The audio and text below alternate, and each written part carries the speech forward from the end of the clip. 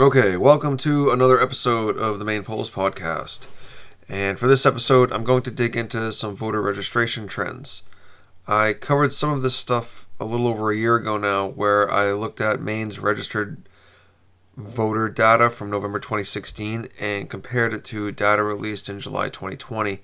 It was sort of a continuation of me looking at the 2020 and 2016 presidential election results, comparing them to county and municipal registered voter data, and questioning where exactly all those Biden voters had come from. Remember, Joe Biden got more votes in Maine than Obama did in either of his elections, more than any candidate in history. Where I ended on the subject last year was that I basically figured out which municipalities voted for who in the last two presidential elections. We could see which communities switched, where did Biden win, where Hillary had lost, where did Trump's boost come from, and then the political makeup of those communities based on the registered voter data. But the answers ended up raising some interesting questions around Maine's largest voter bloc, and it wasn't quite clear where all the Libertarian voters ended up after the Secretary of State revoked their party status. What also comes up a few times in earlier episodes was the impact of absentee ballots on the 2020 election. And I've had a chance to look over some of that data finally too, and so I'll go into that a bit more today as well. And one more thing too before I get started, I don't want this to come off as some sort of harping on the 2020 election. At this point, it's really more of a recognition of the monumental shift in the electorate and an attempt to better understand Maine's current political landscape. Now, in addition to basically finding where Biden's support came from in those past episodes, one of the other big takeaways for me was that at some point between November 2016 and July 2020, the unenrolled voter bloc went from being the largest voter bloc in the state of Maine down to the second largest, and the Democrat voter bloc went from second place to first, so they switched places. And so one of the things I was still really curious about was this switch between the registered Democrats and the unenrolled voters. I wanted to know if this was as historically relevant as I thought it was, and I wanted to narrow down when exactly this switch happened. To do that, I had to pull data from the Secretary of State's official website and put together a much bigger data set. I can't drill down into the county or municipal level yet, but I've got it together for statewide. So that's what we'll be looking at today. These are statewide trends, ranging from July 2007, which is as far back as the Secretary of State has available, all the way up to November 2021, which is the most recent data they have available.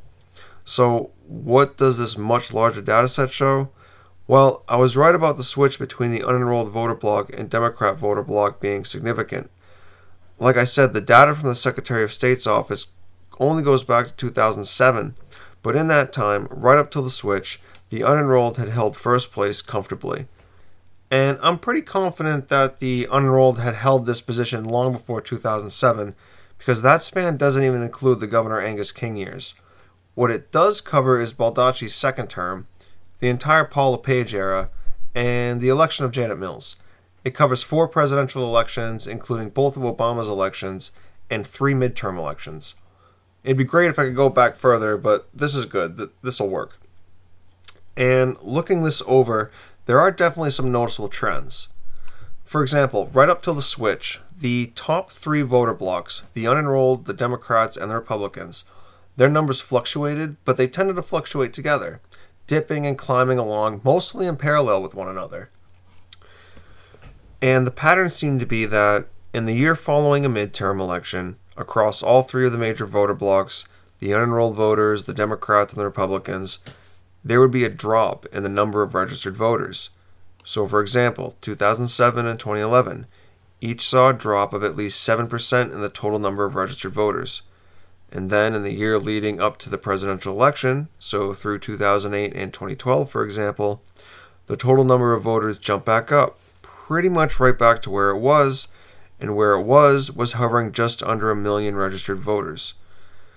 Okay, now the first sign that things might start going outside the status quo happens in 2015 and 2016. The drop we would have expected in 2015 following the midterms wasn't over 7%. It was barely over 1%. And then the expected rise through 2016 wasn't just over 7%, it was over 8%. That's over 80,000 new registered Maine voters in a single year. It's the largest single year spike, and because the preceding decline was so shallow compared to previous election cycles, it ends up putting the number of registered Maine voters well above the million voter mark. I'm doing a write-up on this topic too that'll look even closer at how those 80,000 additional voters affected the voter blocks, as well as what the inactive voter list tells us about this period of time. So if you want to get real nerdy, I'll have that up soon with a few different graphs and charts as well. But what I will say is that of those 80,000 plus new voters added to Maine's rolls, 34%, so a plurality, 34% of them joined the Democrats, and only 24% joined the unenrolled. Okay, so that happens. And even though it's abnormal, it's following the pattern. There was a dip, not as big, followed by a jump that was really big. And through it all, those three major voter blocks continued moving in parallel. So really, in of itself, could be a red flag, but not necessarily a big deal. But then, in 2018, we see a second red flag. So this is after Trump's 2016 victory and heading into the midterms. The period of time between November 2017 and when the November 2018 midterms were held, that was also the same election Janet Mills was elected governor. That year leading up to those midterm elections represents the first time that those three largest voter blocks stopped moving up and down in parallel with each other. Both the Democrats and Republicans added voters to their rolls. The Republicans picked up just shy of 10,000 voters, and the Democrats picked up over 18,600 voters. But the unenrolled voter bloc dropped by over 10,000 voters. Okay, so the unenrolled voter bloc drops, and the Democrat bloc surges up. But it's still not enough to overtake the unenrolled as the largest voter bloc. They still hold first place at that point. But just to get an idea of how much the gap closed that year, in November of 2017, the unenrolled voter bloc had 48,800 more voters than the Democrat voter bloc. By November of 2018, that lead shrunk down to about 19,600. All right, we're in the home stretch. From the 2018 midterms up till November of 2019. This would be a period of time that we'd expect to see a decline in the number of registered voters. And there does appear to be a very slight decline in the total number of registered voters of about 0.8%, equivalent to around 3,000 registered voters removed. Except this is a bit misleading because this period of time also represents when the Libertarians effectively had their party membership revoked. So, like 69% of that decline were Libertarians being removed. In fact, if we take out the artificial drop in Libertarian voters, there was actually a slight increase in the total number of registered voters of 0.1%. And breaking it down by voter bloc, there was only one voter bloc that gained while all the others declined, and that was the unenrolled bloc. The Democrats, Republicans, and Greens all took a slight drop, but the bump in the unenrolled voters was just barely enough to cancel them out. So now, not only is the trend line moving up when it would normally be moving down, the unenrolled bloc has again fallen out of sync with the other blocks. Also, I actually dug around the Libertarian numbers a bit trying to understand what happened to their enrollment status. I had initially assumed that maybe they were defaulted to unenrolled or moved to the inactive list, but going over the data, I actually think they may have just simply been removed from the rolls entirely. I don't want to get too off topic here, but I'll have my justification explained in the write-up. Okay, now from November 2019 up to the November 2020 election, so the year leading up to Joe Biden's big win and the year the switch actually finally happens, the Republicans added over 36,000 active voters to their bloc over that year, a size increase of 13%, and the Democrats, they put up 57,000, growing their bloc by 16%. But the unenrolled, over that same period of time leading up to the 2020 presidential election, they lost 2% over the course of that year, equivalent to about 8,700 voters. So during a time when we'd expect a rise in the total number of unenrolled voters statewide, like we had seen in the last three election cycles, we see a decline. And actually, because they released data for March and July of 2020 as well, not something that necessarily happens every year, we can actually see that the drop in the unenrolled block saw was initially a bit more than just 2%. Because from November 2019 to March 2020, the unenrolled block actually lost 7%. So that would be 27,000 voters shedded from the unenrolled block inside of 4 months. It had become an 8% drop by July before finally climbing back up to just a 2% drop over the year leading up to the 2020 election. The Democrat bloc over that same period of time, so November 2019 to March 2020, while the unenrolled bloc is losing 27,000 plus voters from its bloc, the Democrats are gaining about 33,500 voters to their bloc. So the Democrat voter bloc grew by 10% in 4 months, was up to 11% by July, and then in those last few months before the election, when the unenrolled bloc suddenly picks up almost 23,000 voters and gets within 2% of its November 2019 totals, the Democrat bloc is adding about another 18,300 voters to their bloc. So over the final year before the November 2020 election, the Democrat voter bloc grew by a total of 16%. Okay, now, when did the actual switch happen? When did the Democrat bloc overtake the unenrolled bloc as the largest voter bloc in Maine? Well, according to the data, it officially happened sometime between November 2019 and March 2020. So in those first 4 months, when the Democrats grew by 10% and the unenrolled lost over 7%. So let's put together a voter pool to see what likely happened during those 4 months.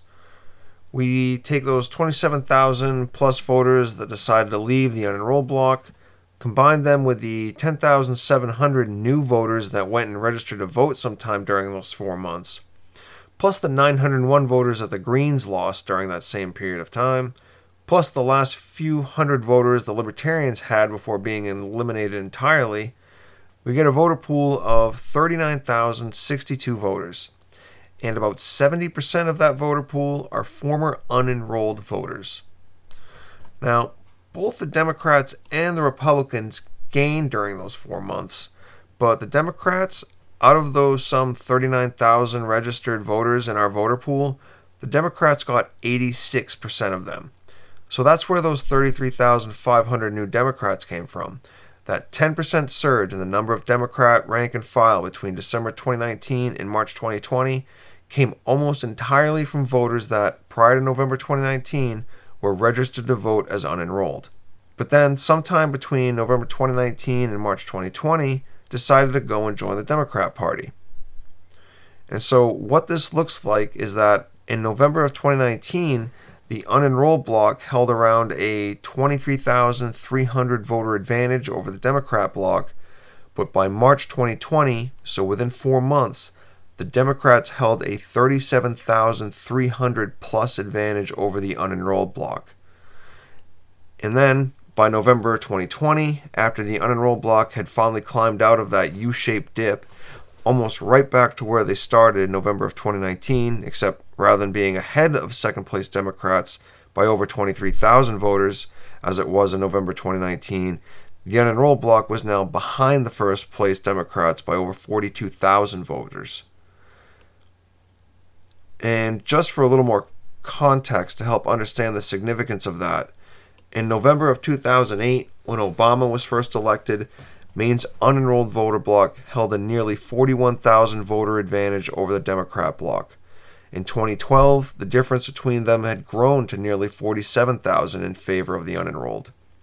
By November of 2016, for Trump v. Clinton, the unenrolled bloc slid some, but still held a 46,000 voter advantage over the Democrats. But by the 2020 election, that 40,000 plus edge the unenrolled bloc had held over the Democrat bloc hadn't just been closed, it had literally been flipped upside down. Alright, I said I'd touch on absentee ballots a bit, and so that's where I'll finish for today. In episode 7, where I went in deep on the Maine election process, One of the things I talked about was the idea that at some point, absentee voting went from something that was designed to help people that can't vote on election day to something that, quite frankly, was set up to compete with election day as the preferred mode of voting, and that the rules and regulations currently in place really exist parallel to the regulations dealing with election day voting. And now that I've had a chance to go over the absentee voter data for the past few presidential elections, including the November 2020 election, an election that, because of COVID concerns, had absentee voting publicly promoted as an alternative to voting on election day, I can see the fruit of those policies. So let's start with the 2012 presidential. This was when Obama won his second term. 724,758 ballots were cast in Maine for that election, and about 27% of them were cast by absentee. 771,892 ballots were cast in the 2016 election when Trump won, 34% of which were cast absentee. And finally, when Biden's monumental victory in the 2020 election, out of 828,035 ballots cast, 64% were cast by absentee. 64%. Another way we can think about this is that over that same period of time, 2012 to 2020, over those three presidential elections, the total number of ballots cast increased by 14%. That's equal to over 100,000 more ballots cast in 2020 than there were in 2012. And the increase in the number of absentee ballots cast over that same period of time, 170%. So that's an additional 326,000 more absentee ballots cast in 2020 than there were in 2012. Registered Democrats alone cast over 168,000 more absentee ballots in 2020 than they did in 2012. That would work out to be an increase of 200%. And even just ignoring 2012 and focusing on the changes between 2016 and 2020, the jumps are still massive. There were about 7% more ballots cast in 2020 than in 2016, so about 55,000 more ballots cast for when Biden won versus when Trump won in 2016. And the number of absentee ballots cast increased by about 100%. Works out to be an additional 258,000 more absentee ballots cast in the 2020 election than there were in the 2016 election. 268,000, over 250,000 more absentee ballots cast and accepted compared to 2016. And over half of them were cast by Democrats. So about 135% more than the number of absentee ballots cast by Democrats in 2016. So that's quite a bit. For comparison, there were about 57,000 more unenrolled voters that voted by absentee in 2020 compared to 2016.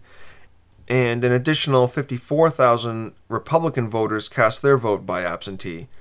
So that would be an increase of 78% and 75% respectively, and added together, they still wouldn't equal the total increase in Democrat voters voting by absentee.